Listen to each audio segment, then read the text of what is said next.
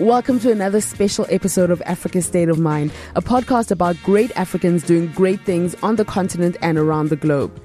It is all about changing the narrative on Africa, owning our own stories and controlling them. The podcast is definitely about curating incredible African stories by Africans.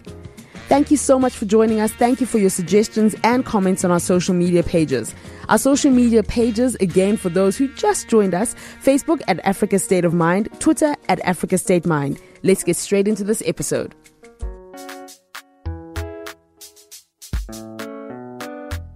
Welcome to Africa State of Mind. Thank you so much. Very good to be here. I'm very well. Thanks. How are you? I'm good, thanks. You've been traveling around the world, so I'm a little bit jealous, but it's fine. One day we'll catch up to you. But, well, you know, that's available to all of us. It's just how audacious are your dreams, and somehow they kind of create our reality. So we're just going to dream bigger. Definitely. Be more courageous in your dreams. Now, John, I would like to talk to you just a little bit briefly about what a trend specialist is exactly. Yes. Yeah. Yes. Trends are everywhere, and there are different trends for different parts of the world, and they're just not a one-size-fits-all kind of thing. So what you want to do as a trend specialist is bring courage and clarity to the people that you are categorizing and contextualizing the trends for. And that's the whole point of it, is how do you educate board members and executives to make more courageous questions about their future. And what you've got to do is tell them stories. And the way you do that is you categorize and contextualize the trends to give them some sort of golden thread and motivation to shift parts of their business based on what's going on around the world. I'll give you an example. De Beers asked me to work with them on the future of diamonds. And through the categorization and contextualization of trends, we showed them that a good 25 to 30% of the human population are not buying assets.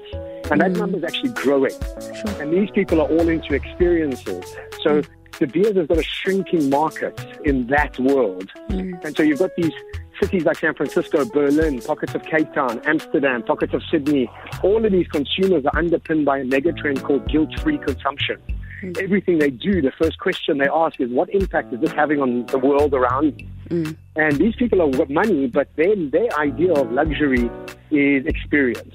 So the question for De Beers must move from what is the future of diamonds to what is the future of luxury? And then how do we go about changing our behavior to be more focused on what the consumer wants and not so focused on our capabilities?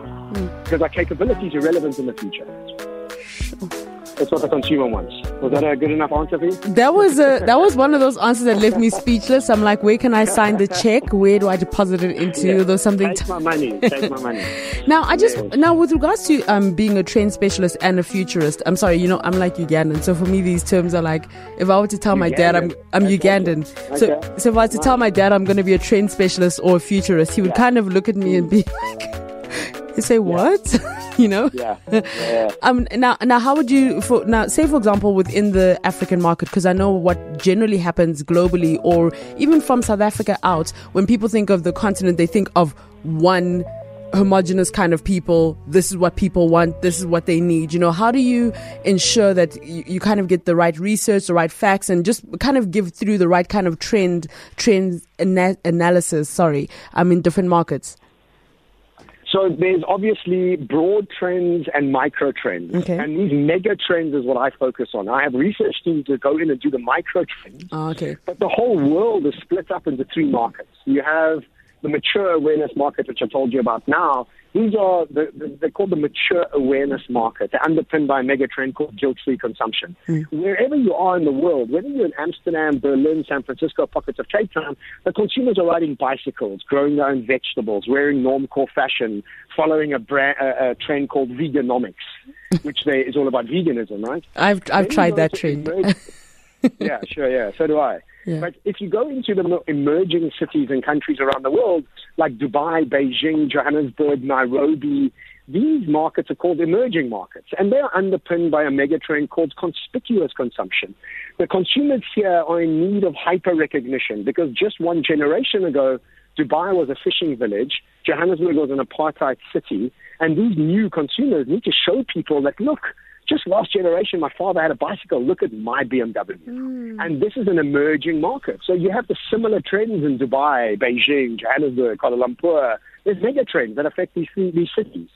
And then you have the less affluent parts of the world, the slums in India, in Angola, in Cape Town, in Mexico. These mega trends that affect these consumers are value-driven consumption. They're always looking to stretch their dollar and their pound and their euro, whatever they're spending. And Monster Energy Drinks understands these consumers really well, because what they kind of trying to allude to people is that if you spend 20 Rand and drink this Monster drinks today, you won't have to eat for the rest of the day. And if you see the less affluent people around the world are drinking Red Bull and Monster and these drinks, because one, it's a status symbol, but two, they don't have to eat for the rest of the day. They're stretching their dollar and pound and pula as far as they can. So there's mega trends, and then there's micro trends, and then you go further into the micro trends. But these micro trends are always going to be based off the top of these mega trends. Sure. I actually like the way that you broke it down, because I think now I understand why you get paid a whole lot of money.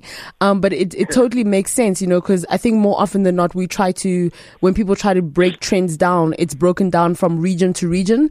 But you've kind of, as much as we are different in different parts of the world, depending on where we sit. We're so similar. We're so similar, exactly. And that kind of simplifies it versus somebody saying, if I go to Angola, this is what they want. If I go to Nigeria, this is what they want. And if you do that, firstly, I think as a brand, it just, you're overstretching, you're really overstretching. And then secondly, just within that, there is a lot of room for error. And I think that the world has changed more where it is based on your access, what you have in life, if that makes sense. Globalization is real across the board.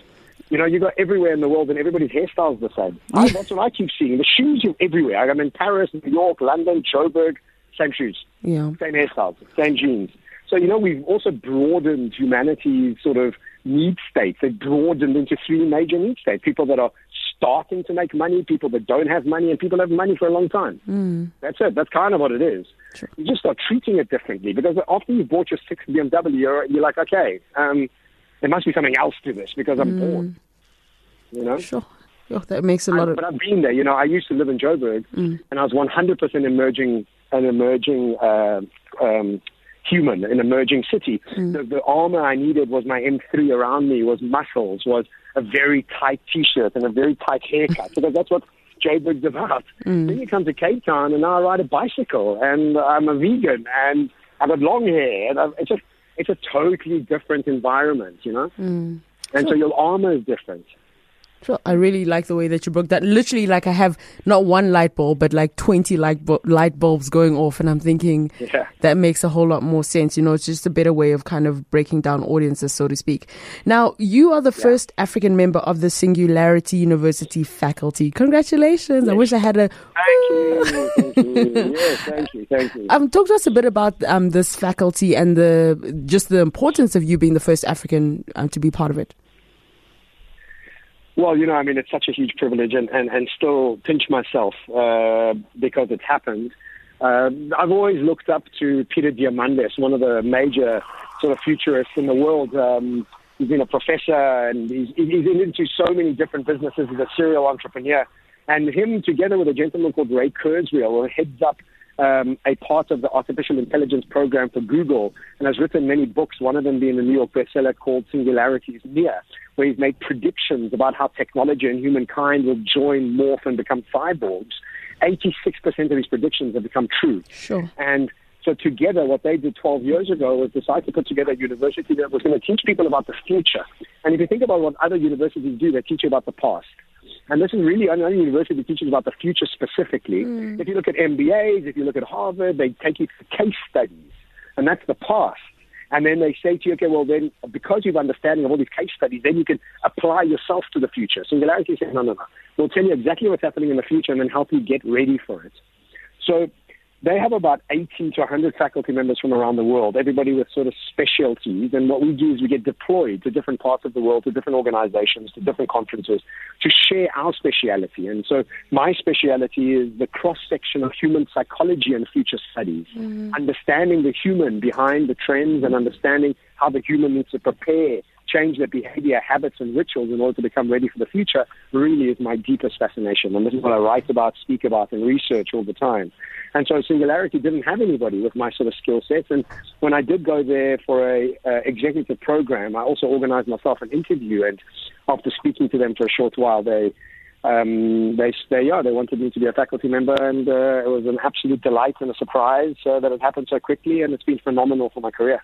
That's incredible. I actually remember meeting you at the Liberty, the VUCA. Yes, I met you at VUCA. Yeah. And yes, and what I remember about you is that you had this energy, but also sort of a confidence in everything that it was that you were doing, and I mentioned that because I think that that's something that a lot of young people in Africa currently have, and at the beginning of this conversation, you said to me, you spoke about how the future belongs to those who dare to dream. I mean, I'm paraphrasing, dream bigger.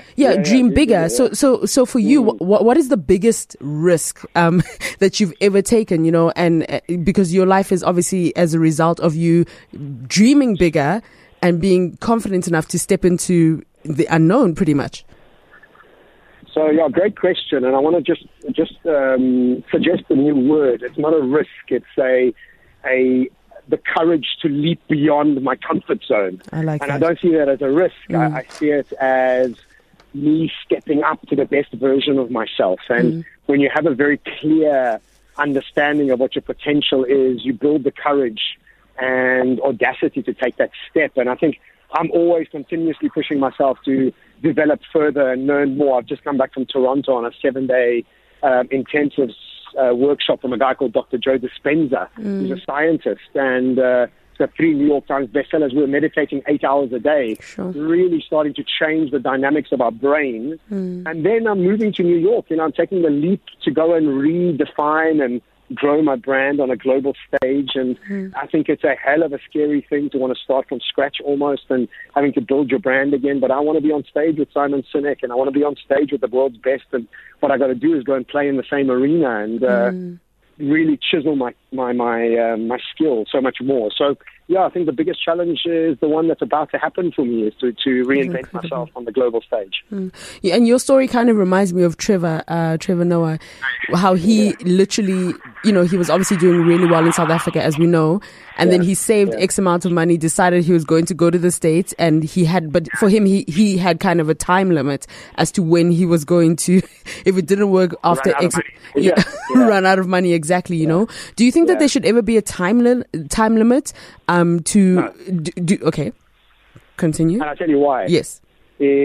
Time is it's fictitious, it's not real. Time's malleable. It's our understanding in this reality that time is something. But if you think about time, when you're on your first date with the love of your life, that date that's 4 hours long goes past in 33 seconds. When you're sitting in a lecture that's taking 45 minutes, it feels like 18 hours.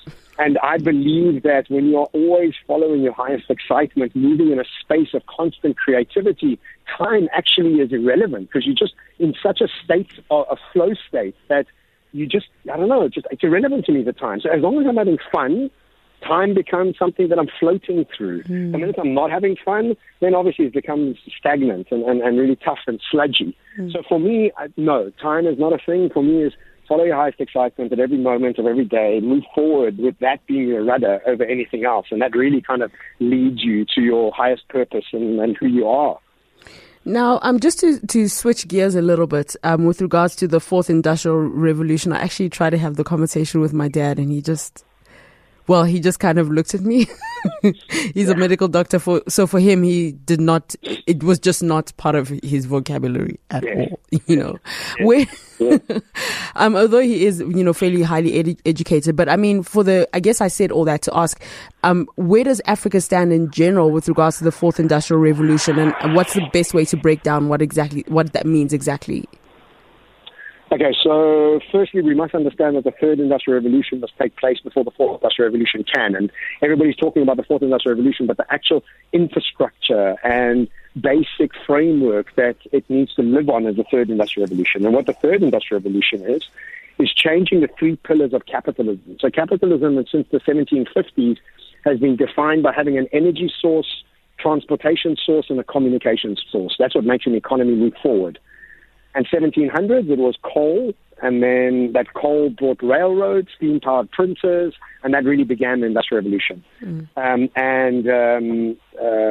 was coal, that was the energy source. Then we went to oil, combustion engine, and electricity in the second Industrial Revolution. In the third Industrial Revolution, we are still having those energy pillars, the transport pillars and communication pillars, but those, over the next 10 years, will become free. There'll be free communication for the whole globe. There'll be free energy for the whole globe, and there'll be free transportation for the whole globe. Now, this makes the mind boggle, because you think, no way, how can there be free transportation, or how can there be free energy? But if you think about it, you use WhatsApp, and what has WhatsApp done? It's made everything free. And if you had thought about WhatsApp 10 years ago, you would have never imagined yes. that Vodacom would stop charging you $3.80 a minute, and it'll be absolutely free. And so, it's difficult for us to understand that over the next 10 years, that's what's going to happen. And then when that happens, think about what Africa will happen. Think about an 8-year-old girl's life in Malawi in a village who has access to information and free energy and free communication. What happens to her? She gets educated. Because of that education, she empowers herself. That empowerment changes her village, because everybody in the village now has access to the same information as people do in America and Sweden. That education impacts her family, her village, her town, her country, and her continent. So I think it's never been better for us to be in Africa. It's never been better to come from a poor background, because now this access to information is going to change everything. All we require is a willingness to move out of the space we're in. And what I've seen from the Africans that I've met from sort of the hot spots of Africa doing well, they are hungry, really hungry. And I love that, because when I say hungry, I don't mean literally hungry. I mean hungry for growth and hungry for more. And the entrepreneurial spirit is alive. And so I think we're going to be in for a fantastic surprise in how everything's going to uptake. Now, the fourth industrial revolution, in very layman's terms, is the convergence of the most exponentially growing technology forms like blockchain, artificial intelligence, biotech, cryptocurrencies, virtual reality, augmented reality.